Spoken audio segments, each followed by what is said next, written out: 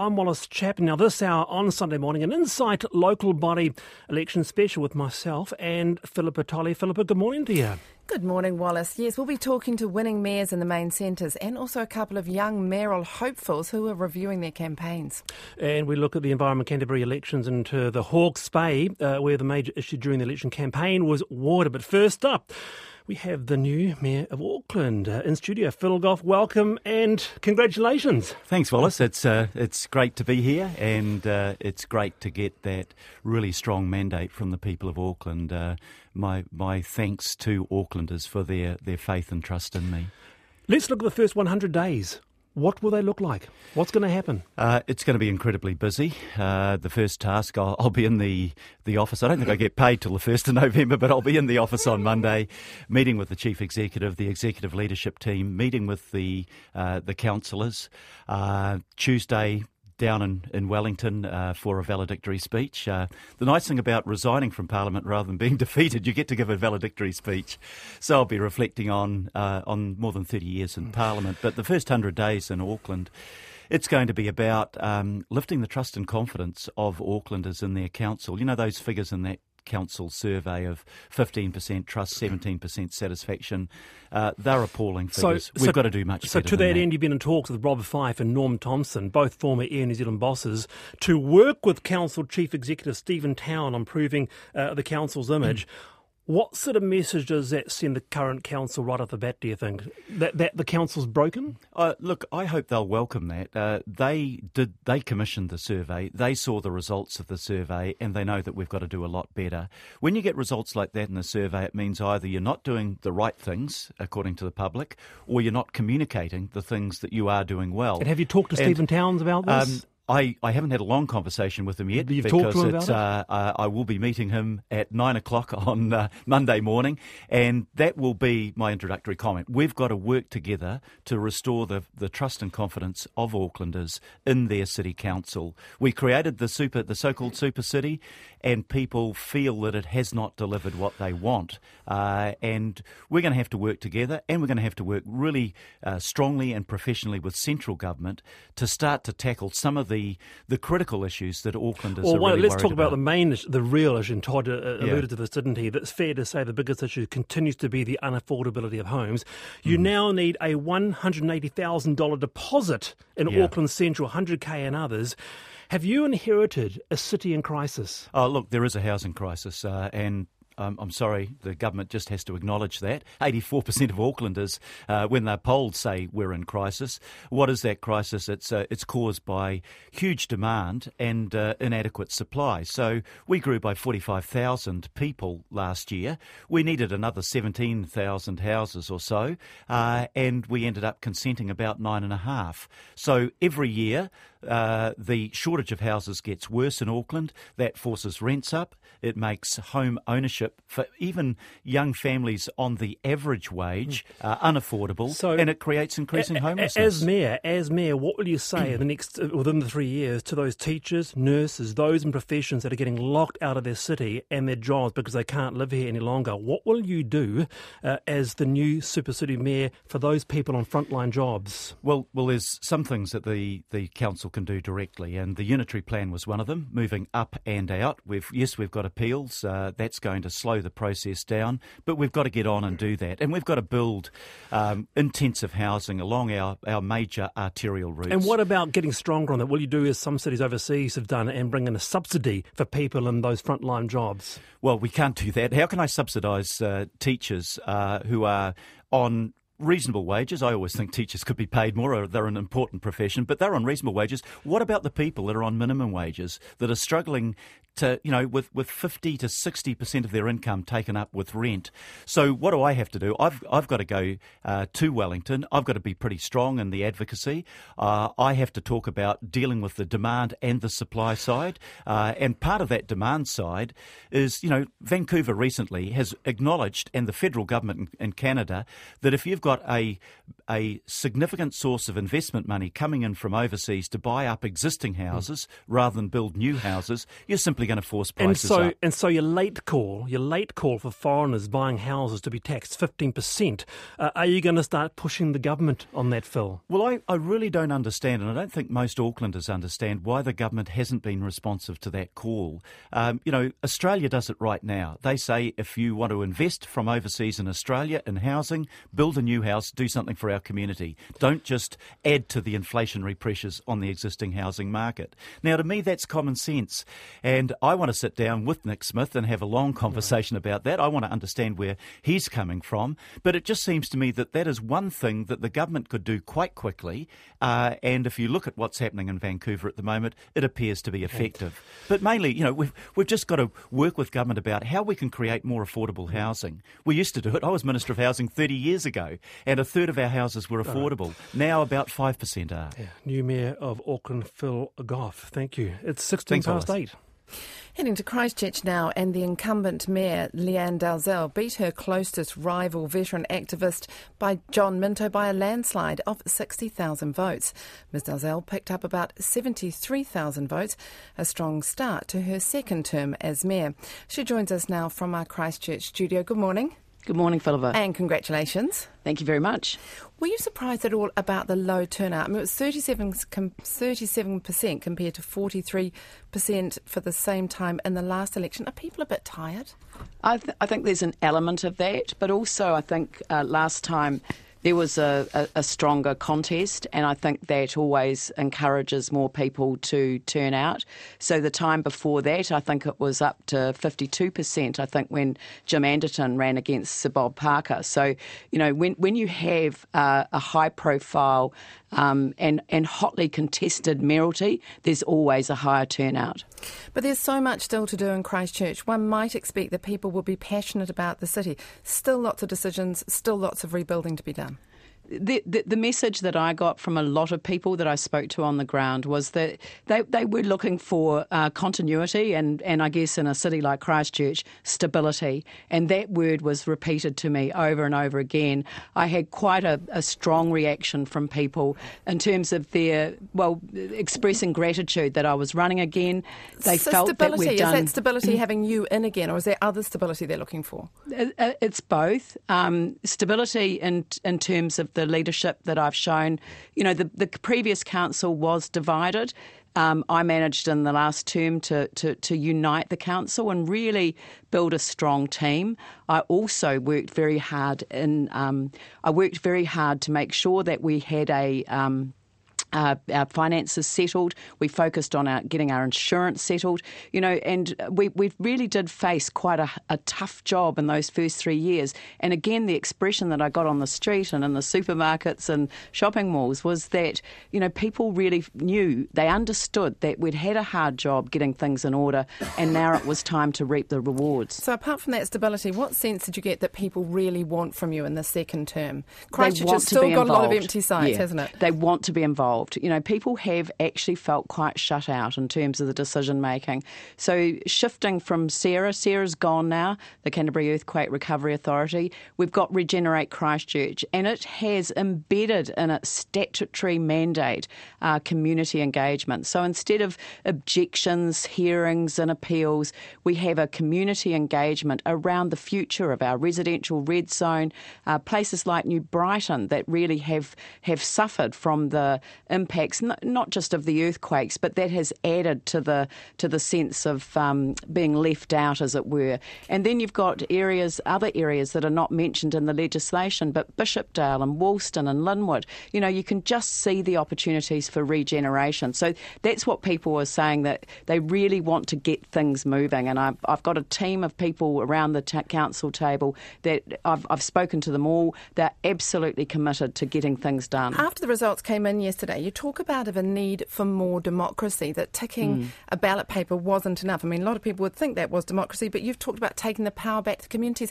How do you actually do that? Well, there are all sorts of different models, but one of the models that we've been talking about but now are going to deliver, and we're going to run a trial on this as early as we possibly can, but it's called participatory budgeting.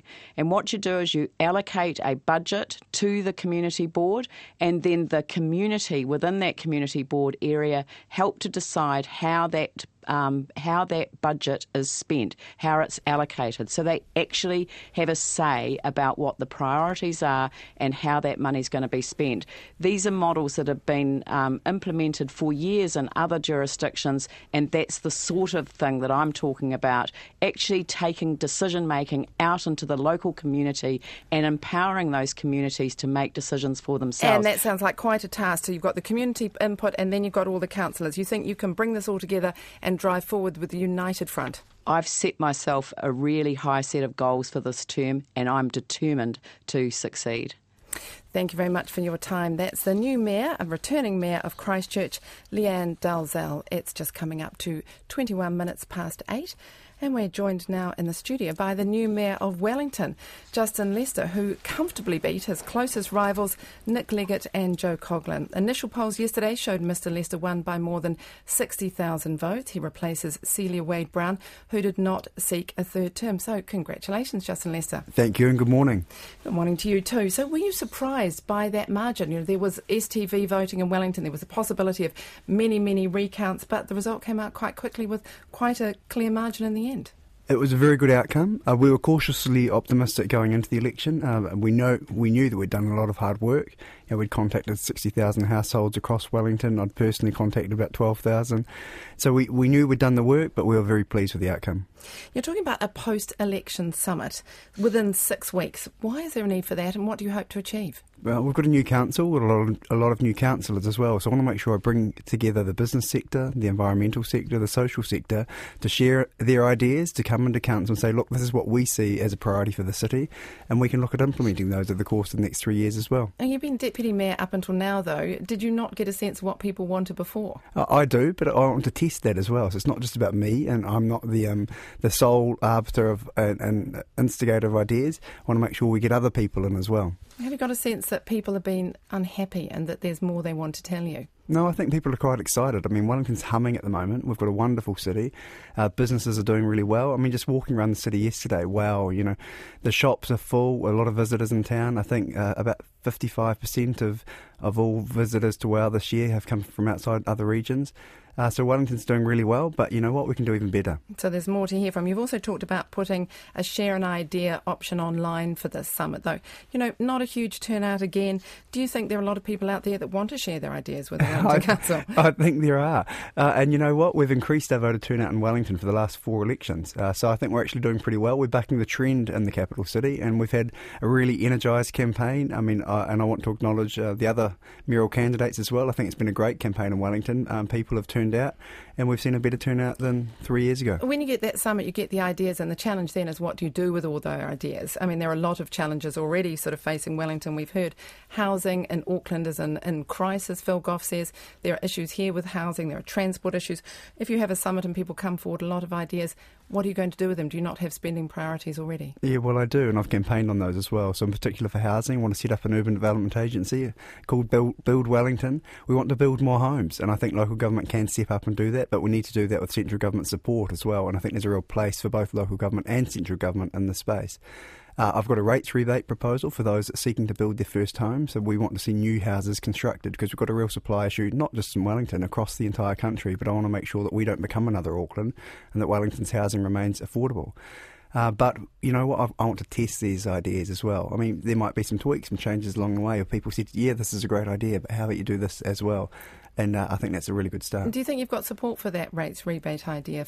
It's for first-time home builders? Yes, I think there's strong support for it. So I've had really good feedback on the ground throughout the campaign, and councillors have been very supportive too.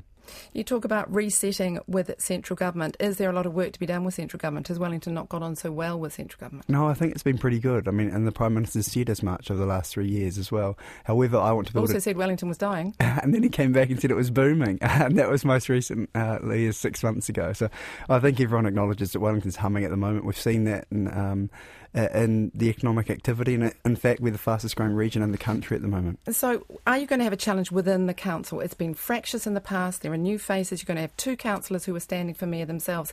Are you going to be able to get it to work together? Look, my relationships with all councillors has been really strong. I'm really pleased to see we've got 5 new councillors. I know them all, I've met them all and talked to them, and I think they're going to do a great job, and that's great because now we've got a balance of some experience and some new councillors with new ideas as well, and that's the blend that we want to have for the next 3 years. Thank you very much for your time. That's the new Mayor of Wellington, Justin Lester. It's 8:25. And looking to Dunedin now, where it was a heavily contested field with 10 candidates, but two-term incumbent Dave Cull returns as Mayor. Dave, welcome and congratulations. Thank you. What is the next 3 years going to bring with you as Mayor in Dunedin? I think the next 3 years will be, as I said, through the campaign, carrying on, maintaining the momentum that we achieved with the previous council. We achieved a considerable amount across the board, both in the economy and in various other areas in the community, and I want to maintain that. Obviously, we've got some big challenges. Interesting listening to Justin speaking about housing in Wellington. We have a housing issue in Dunedin. It's more about quality than quantity, but we definitely have to address that. Got some of the oldest and probably coldest housing in the country. But of course, the big one is the climate change effects, mainly affecting South Dunedin. And that was a big issue for you, wasn't it? And South Dunedinites weren't particularly fond of you. This was badly damaged 15 months ago, 1,200 homes damaged. What's your vision for your area, and do you think the council's dropped the ball? Because this area has been prone to severe inundation for some years now. It has been. But there's not much point in blaming the council for climate change effects, frankly. What we know is that we can expect more extreme and more frequent storm events. That's what the scientists are telling us. But probably the bigger challenge, as well as dealing with those stormwater effects, is the rising groundwater being pushed up by rising sea levels. And frankly, it wouldn't matter who was the mayor, that's going to continue to happen, so we have to deal with that. And that is probably the biggest challenge facing this city for the next 2, 3, 4 decades. Dave, disability issues did come to the fore, didn't they, in Dunedin? Lee Vandervis, long-time Dunedin councillor, he was also a mayoral candidate, he told another candidate, Joshua Perry, that he's not up to the job because he has cerebral palsy. What did you make of that? Oh, look, as far as I could see, that was an issue manufactured by between a couple of other mayoral candidates, possibly even misquoting Councillor Vandervis. So I just thought it was a stunt that was pulled to get a bit more focus, a bit more attention to another candidate, so I pretty much ignored it. Now, you're pushing a new mission slogan which is to become one of the world's great small cities. Yep. What will Dunedin and specifically the council need to do to become a great small city? What makes great cities is making them attractive for people to live in. It's interesting that everyone wants economic development, and the simplistic way of looking at that is, you just get more businesses in and create more jobs, which of course councils can't do on their own. But the important thing, and we recognised this a couple of years ago when we set up our economic development strategy, the important thing is to make the city attractive to the kind of people that you want to, you need to have there. So the business people and the job seekers. So it's about making it the best place to live that you can, and that's what we set out to do. And attracting bigger business, attracting business other than the university and the hospitals, head offices, for example. Can that still happen? Yes, but what I'm getting at is that it's important to make it attractive to the kind of people that will be in those businesses. If you don't focus on what your lifestyle offering is, you're not going to achieve your end of attracting the businesses. Mayor Dave Cull there. Thank you very much. 8:29. Now to two of our younger mayoral candidates who took on their older, more financially established rivals with some degree of success. Ash Holwell ran a less than $200 campaign to run for Whangare's top job, got 834 votes. While in Auckland, mayoral hopeful Chloe Swarbrick went from zero to hero in the recognition stakes, pulling in 26,474 votes. Chloe and Ash, welcome to you both. Kia ora. Good morning. Chloe, you first, coming third after Phil Goff and Vic Crone. Were you happy with the result? to be perfectly honest with you, I came into this with zero expectations whatsoever. So I'm happy that there are more people engaged. And first and foremost, it was never about me. It was about having Aucklanders see themselves as stakeholders in Auckland's future. And I think that we went a long way to achieving that. General election next year, which political parties have approached you? I'm not seeking to make any of that public because, again, I'm not seeking to really But they have approached you? Right now. They have approached you? There have been a few. A few tempted to get on a list as a candidate for next year?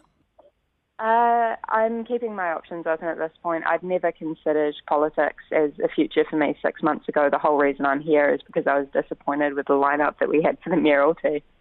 I'm just thinking that people have short memories, don't they? So you'll be wanting to capitalise on the success right now, would you not? Well, I'll be completely honest with you. Again, this was never part of a long-term game. This was very much about the present. This is about Auckland being on a tipping point and needing the change right now. And the disengagement between people and politics, and further the absolute lack of knowledge of the average Aucklander about what Auckland Council actually did or how it could affect their daily lives. So I'm thinking, and yet you didn't make much. You didn't make much difference because turnout was a bit lower. No, it wasn't lower than last time around, actually. It was higher. We're still waiting to see the special votes counted, and we will see that on Thursday. But I think I did the best that I could with my budget, which is substantially constrained compared to the other top two competitors. And Ash, you had a bit of a small budget too, didn't you? What was your goal for the election, and are you happy with how you did? Obviously, our goal was to get in and to get onto council. I was running for mayor and for the Okara ward, the Central City ward. But we also didn't want to follow any of the kind of pre-established rules, and also on a small budget to kind of prove that it was possible for most people in Whangarei, because the budgets that most of the candidates are undertaking that are getting on are inaccessible to, say, 90-95% of people who live here. So it doesn't seem to reflect a very representative kind of decision-making base. And the fact... Keep going. And we're close for Okara, which is a cool achievement, and we did gain a huge kind of following and engaged a whole lot of interesting discussion during the campaign. No hoardings or full-page adverts for you. Chloe did very, very well regarding social media. Ash, what was your strategy? Also social media as well, but we also tried to do things that were going to be useful for the town, regardless of whether we got in or not, whether it was a campaign. So we had an artwork called The Mood Bank by Vanessa Crowe came up and mapped the moods of Whangarei. Now, we did have some billboards. We had 5 artworks that didn't have our names on them. They were just artworks made by some wonderful artists in Whangarei, and that was their way of engaging with the elections, and they were given a chance to speak in their voice, not necessarily in the voices that council often listen to. And I did a little bit of live billboarding where I was there, and we just, those artworks are now going to be they're going to go up again after the elections. I think the council's will be the only billboards allowed back up again after the elections. Chloe, do you think this is, you dealt a lot with social media, didn't you? Came a bit later on into the campaign. Firstly, how did you view the role of the media in the campaign? Were you impressed by it? Were you disappointed by it? So I've had a number of debates with people in media about this, and it's relatively interesting because I'd worked as a journalist for the previous 4 years before leaving because I felt it was a conflict of interest, obviously run for the mayoralty and retain my position as a journalist. So I felt as though the media lamenting the fact that this race was a little bit boring was kind of their fault. Because having been on the side of a candidate, there was a number of incredibly interesting things that could have been reported on. But further, definitely, this was initially pegged as a 2-horse race, then as a foregone conclusion, and I think that fed into a self-fulfilling prophecy in the mind of everyday Aucklanders. You didn't get much truck, did you, in the first few months? In fact, it was only fairly recent where people started taking you quite seriously. Yeah, and having been obviously at that anti-debate, which got quite a bit of coverage for the way that some of the other per se candidates acted, I can completely understand why those candidates who fall outside the traditional, so having a little bit more money, a little bit more name recognition, kind of swept to the side a little bit in media coverage. But I think the tipping point at which I should have started getting more coverage was as soon as I did grow that base and there was that demand for me to be there. So, for example, if you had a look at the AUT-RNZ debate, if you look through the hashtag for that, there was huge demand. Almost every second tweet was about why wasn't I there. And obviously off the back of that, there are a few commentators saying that the debate was relatively boring. But still, for a month or so after that, I was relatively ignored by mainstream media. Then the poll came out placing me fourth. And the Herald did that 23-page spread, giving me 2 lines. So, yeah, I've definitely got a few bones to pick, but I think that more than anything, we just really need to evaluate how local body elections run. There's so many systemic issues there. Watch this space for Ash Holwell and Chloe Throrwick. Thank you very much. 25 to 9. Cantabrians have voted for their regional council for the first time in 9 years. Environment Canterbury, or ECAN, has been run by government-appointed commissioners since 2010, when the elected councillors were sacked for not delivering planning rules for water use fast enough. To tell us more about what the new democratically elected ECAN will look like, I talked to our Christchurch local government reporter Colin Young. He says water use is a significant issue in Canterbury, and these elections have been a chance for people to help shape decisions again. Those government-appointed commissioners have been in charge of rolling out some pretty significant planning rules when it comes to how water is used in Canterbury. We've really seen widespread intensification of the Canterbury Plains thanks to irrigation. Really just, quite a change when people drive around outside of Christchurch in the countryside. This was the first time for people to get a chance to really have their say about how they feel about this, how they feel about the direction that the Environment Canterbury has taken. But not all the councillors are elected this time round either. So what shape will the new council take? That's right. Only partially elected regional council this time around. The government retains some control of the council with 4 appointed commissioners. They're actually this time around going to be called councillors, but still appointed by the government. A further 2 will be appointed by Ngāi Tahu. So all up, we're going to have 6 appointed councillors and 7 elected councillors. The government will make its decision within the next 30 days on at least who some of the 4 appointed councillors will be. A spokesperson for Nick Smith, the Environment Minister, told me that they wanted to wait until after the election just to see what the makeup of those elected councillors was before they decided who they would like to select to sit around the council table there. So the government will be taking into account obviously who has been elected, but there are 7 elected councillors, so they'll at least have the majority, will they, over the 6 appointed councillors? Yeah, you would think so. However, there have been accusations of some gerrymandering by the government when it comes to the makeup of these elected ward councillors. And so if you look at the proportion of councillors per population for the rural wards versus those for the urban wards, the rural voters effectively get more councillors than those in the city.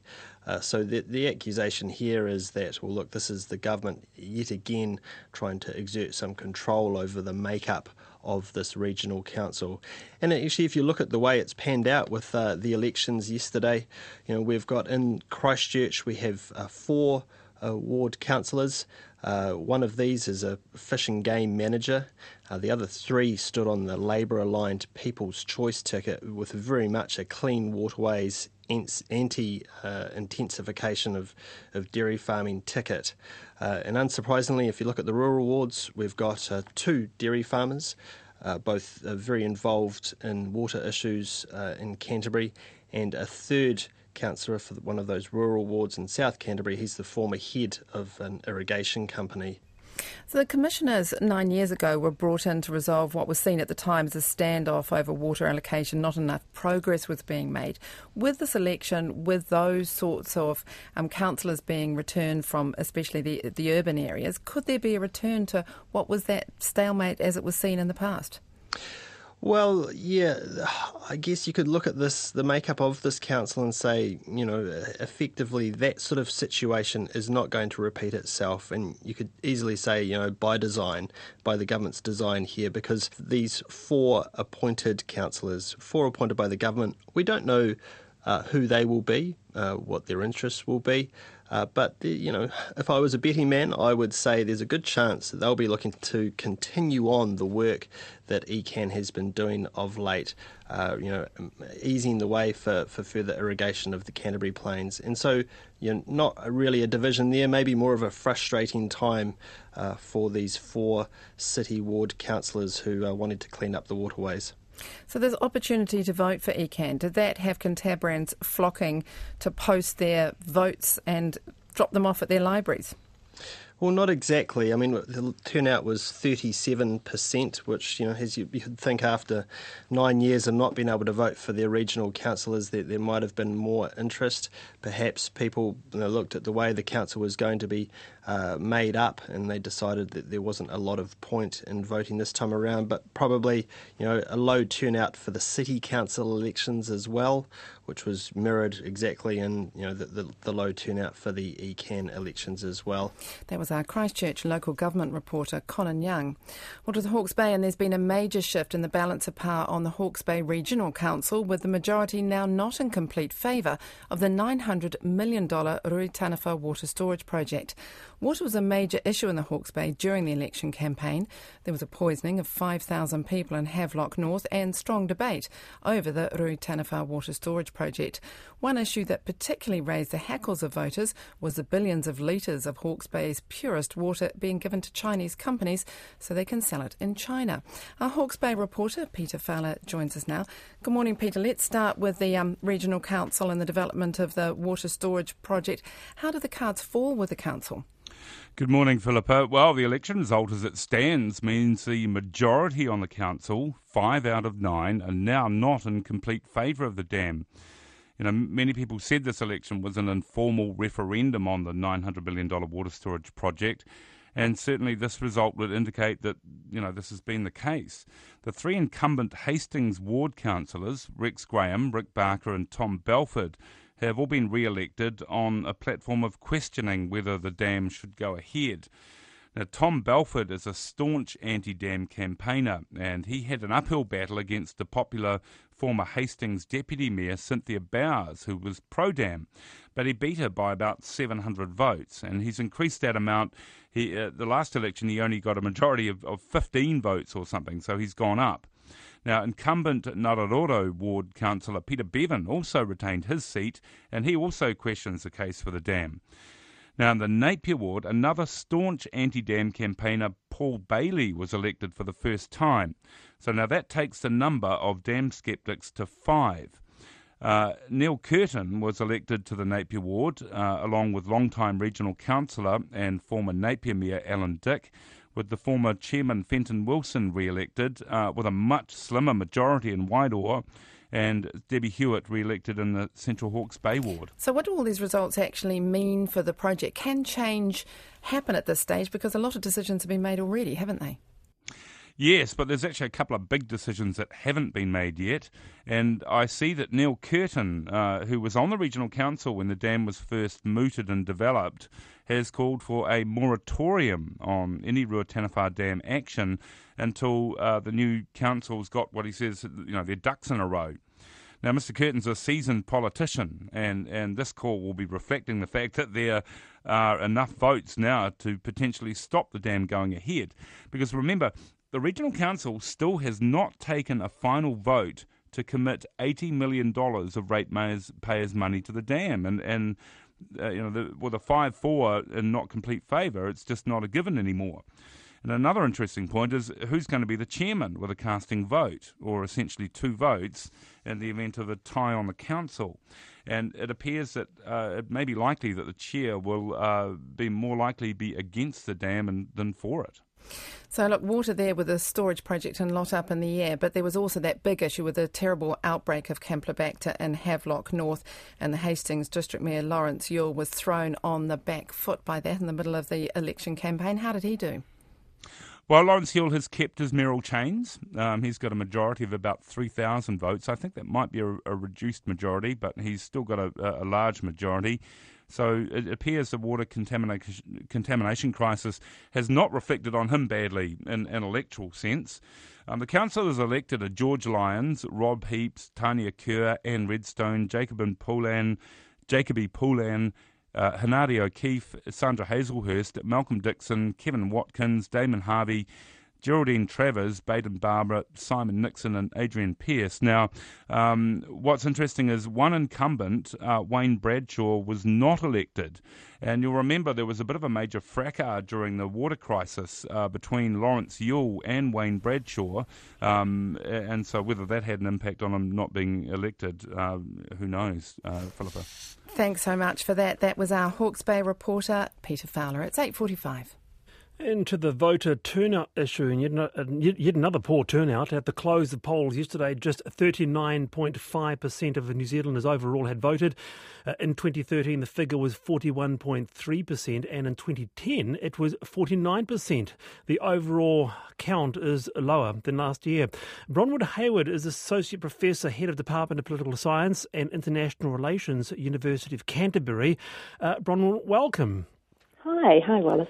Well, look, the total Christchurch, to your city, the total Christchurch voter turnout this year was 37.2%. 2013 was 42.9%.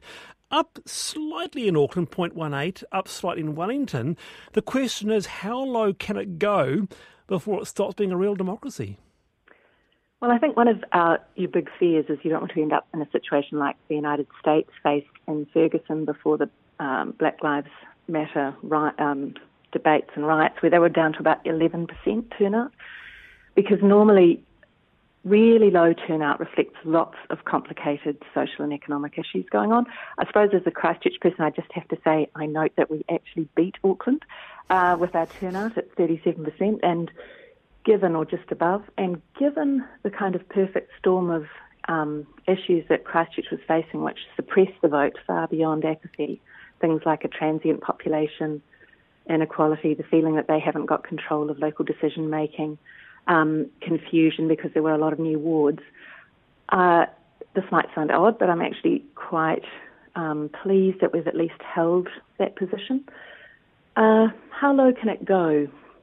Well, I think I'm just thinking, Bronwyn, you'd expect issues like in Auckland, for example, extreme house prices, rentals, really extreme, to galvanise younger people into voting, wouldn't you? As one candidate said, you only have yourself to blame if you don't vote. Well, not yes and no. Of course, citizens have to make the effort, but it's much more than apathy and a not caring.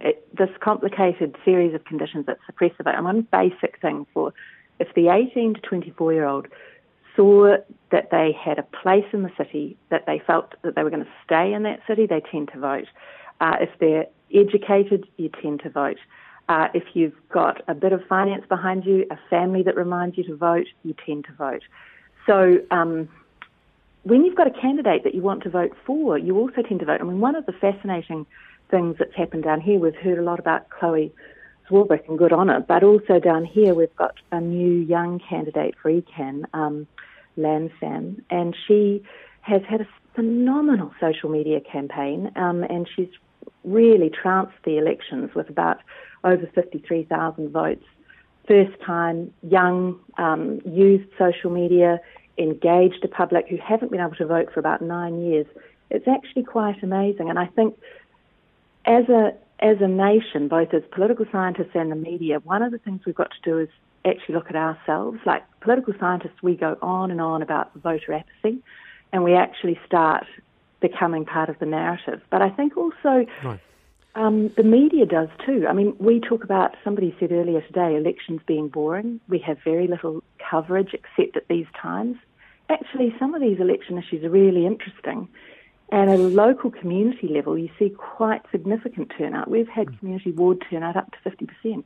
Hey, Bronwyn, just briefly, got a minute to go. Voter turnout at local body elections dropped 15% when postal voting replaced voting day, and that was in 1989. Now, some candidates have suggested a return to single-day local body election polling would be a good idea. What do you think? Well, certainly a change is disruptive. I've seen stats going the other way, actually, that when we first had postal voting, everybody's so enthusiastic it shot up, but then great that it has declined, so perhaps that was for a particular city. But, I think that it is time to start thinking about the way in which we put funding in and focus how to vote. It's a huge event. It's very difficult for local councils. They all do their own thing. Yeah. Bronwyn Hayward there is 10 to 9, the Insight Local Body Election Special. And finally, in this hour, we're going to break down and dissect what went right and wrong in the Auckland election with our panel of pundits. RNZ's expert in all things Auckland is Todd Niall. Here we're driving. Todd, good morning to you. Morning, Wallace. And joining Todd is PR consultant and former political editor of the NBR, Ben Thomas, and former editor of the Herald, Tim Murphy. Welcome to you both. Good morning, Wallace. Hey, firstly, my question is expanding around New Zealand first, and I'm quite interested, Ben, in this left-right split. You've got, the mayors of the main centres left-leaning, and yet you've got the central government strongly national. What's the reason for that? And will that feed into election next year, do you think?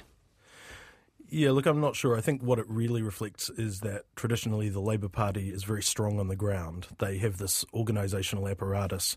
You see it particularly in Auckland, where Phil Goff was, Len Brown was sort of screwed off the top of the election campaign machine in Auckland, and then Len Brown was, kind of removed, and Phil Goff was sort of replaced at the head. But largely the personnel and the movement and the organisation stayed exactly the same. Tim? Oh, look, I think you could put John Key up for the right in Auckland now, and you'd have trouble probably. And he might be the only one who could pull it off. It seems that they strive, they search, and they get nobody who's got that kind of impact yet.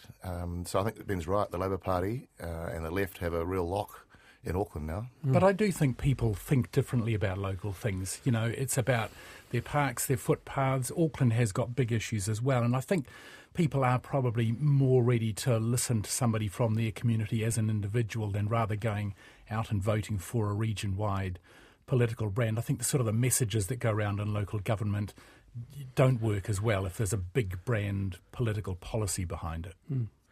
I think the other thing is that the National Party, for instance, doesn't tend to exert as much control over their local candidates. In Auckland, it is a bit of a sort of fiefdom, or some might unkindly say retirement village for the National Party, where you have these kind of curmudgeonly characters who don't really like interference from a central level. You saw that with the sort of abject failure of Auckland Future, which was an attempt sort of, vaguely directed from Wellington at the beginning to kind of refresh that brand. And there was a real kickback from the And on the veterans. face of it, that had potential, a well-organised big brand with grunt behind it, with policy, with analysis, You would have thought there was a room for that. But, was it the bad execution that sunk it? Was it the fact that it was a region-wide brand that people didn't respond to? I mean, it flopped even on the North Shore. Let's look at some. What did you make of Vic Crone's campaign? We talked with Todd earlier that it started very, very strong, had a very strong momentum behind it, and he had a really serious candidate. What do you make of Vic's campaign? I thought she came a long way, but not very far. And her issue was politics. She got herself schooled up really well, actually, on a lot of the issues, but she just didn't and wasn't disposed to politics. I think it's easier to probably go in on a list to the nationwide central government parties than it is to put yourself up as the solo player as a mayor of Auckland. She may well, if she goes again, have a much better chance at it. But it's something to learn. Do you think she might? Someone like Vic Crone has got another chance, Ben? I think she probably feels that she does. She was suggesting that she has a future in local body politics. Then again, we saw with guys like Greg Polino that you don't necessarily get a second shot. Yeah, and look at her background. She's a high flying executive. Is she going to go on hold for 3 years to have another crack at the mayoralty? I think it'll be 1 year to the National Party list, won't it? It is. That's true. If that was the ambition. Yeah. And then, of course, you had Bill Ralston, who I thought might have got in this time round, Tim, but Mike Lee just pipped him there. Yeah, look, Mike Lee has a huge record, and it was always going to be hard for Bill. Lee could just tick off all the things around Auckland that he's been thoroughly involved in, and there's a great incumbency factor there. What most surprised you about this, about the election in Auckland? Ben? No, not a huge amount. I think Vic Crone probably made a better showing than a lot of people expected. At the same time, it wasn't totally out of line with Paulino's performance against Len Brown in the last election. So no huge surprises. I think, again, Chloe Swarbrick was talked up a lot, but her end result wasn't much more than a pretty significant protest vote. Yeah. I think Phil really just kept the line, did what he had to do, and he'll be good. He is not a low-energy candidate or a low-energy person. I sat next to him at one debate, and he just comes out of his skin with passion for what he's talking about, which doesn't seem to be his actual profile out there in the community. That's interesting you say that, because that didn't really come across as the leader of the Labour Party, but a couple of the debates I did with both Vic and Phil, what was really pronounced was how Phil would jump in there with facts and then bring it up with a personal anecdote, and Vic really came across as a business person and business person only, knowing the big sort of phrases, but not really sort of giving her much of herself, you know? He's had 30 years of doing this, of getting elected every 3 years. What's that, 10, 11 elections? He should be that good. But it was interesting listening to your interview with him earlier. And this may be a challenge that he faces. It was all about the government. Everything he talked about was about the government. He's going to need to get out of being a parliamentarian and start being the mayor of Auckland Council. Housing's all about the government. Auckland Council actually has a significant housing program, so what's going to happen I agree. there? I think he sounded very political, and it'll be interesting to see how long it takes him to break away from any Labour Party policy. Well, we've got a man here who's hugely experienced in central government. What do you make of his government stance? Well, he's kind of painted himself into a corner. If you look at the actual campaigns, Gough and Crone, you couldn't get daylight between them, in the sense that they're both running on 2 to 2.5% rate rises at most, no more borrowing, no asset sales. And so that really leaves Gough with, he needs to appeal to government. So he's been talking about congestion charges, There is a huge deficit facing Auckland Council in those infrastructure areas. And Phil's interesting in that he's said he wants to take 3 to 5% spending cuts out of all parts of the council, wherever he can find them. Now, that means he's critical of the council's performance, needs to be more efficient and so on, but you're going to be cutting some things. So you're going to have, and he won't be able to control necessarily, you're going to have some berm issues that come up as things get thrown overboard.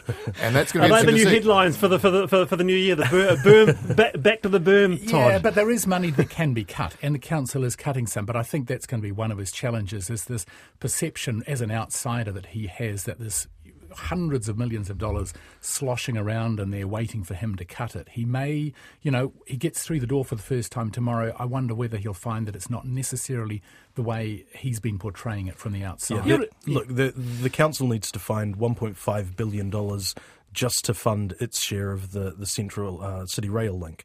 You're not going to get that by cutting a bi-weekly newsletter or getting rid of some web maintenance or staff. Raising the living wage. Which adds $4 million to the cost. Yeah, well, that's right. All of these small things add up, and it's a bit of we really did see sort of lazy politicking all the way through this. There was a lot of posturing, wasn't there? Everyone's going to provide more services for less money, and actually, I think it's an indictment on the major candidates that actually the 22-year-old Chloe Swarbrick probably did have the best policy platform of any of them. What did you make of Chloe Swarbrick's stance? And she's being very, very coy about where she's going to next, but you can bet that a couple of parties, maybe the Greens, would have approached her, hey, what are you doing for next year? Oh, look, I thought she was highly impressive, so on to Chris point. Trotter said a young Helen Clark. Ah, well, who's that a compliment to? Look, I thought she was really effective, and she was, you're right, she had a most coherent, in front of people, stand-up policy. I don't know, do you want to go into national politics? She came in to make a very important point and I think made it. But I don't sense that she's someone who sees a life in politics ahead of her. Very, very good indeed. Well, Todd Niall, Ben Thomas and Tim Murthy, thank you very much. And in Wellington, from Insight, Philippa Tolley, thank you for joining Sunday Morning this morning. Thank you very much for having me, Wallace. Great to be here.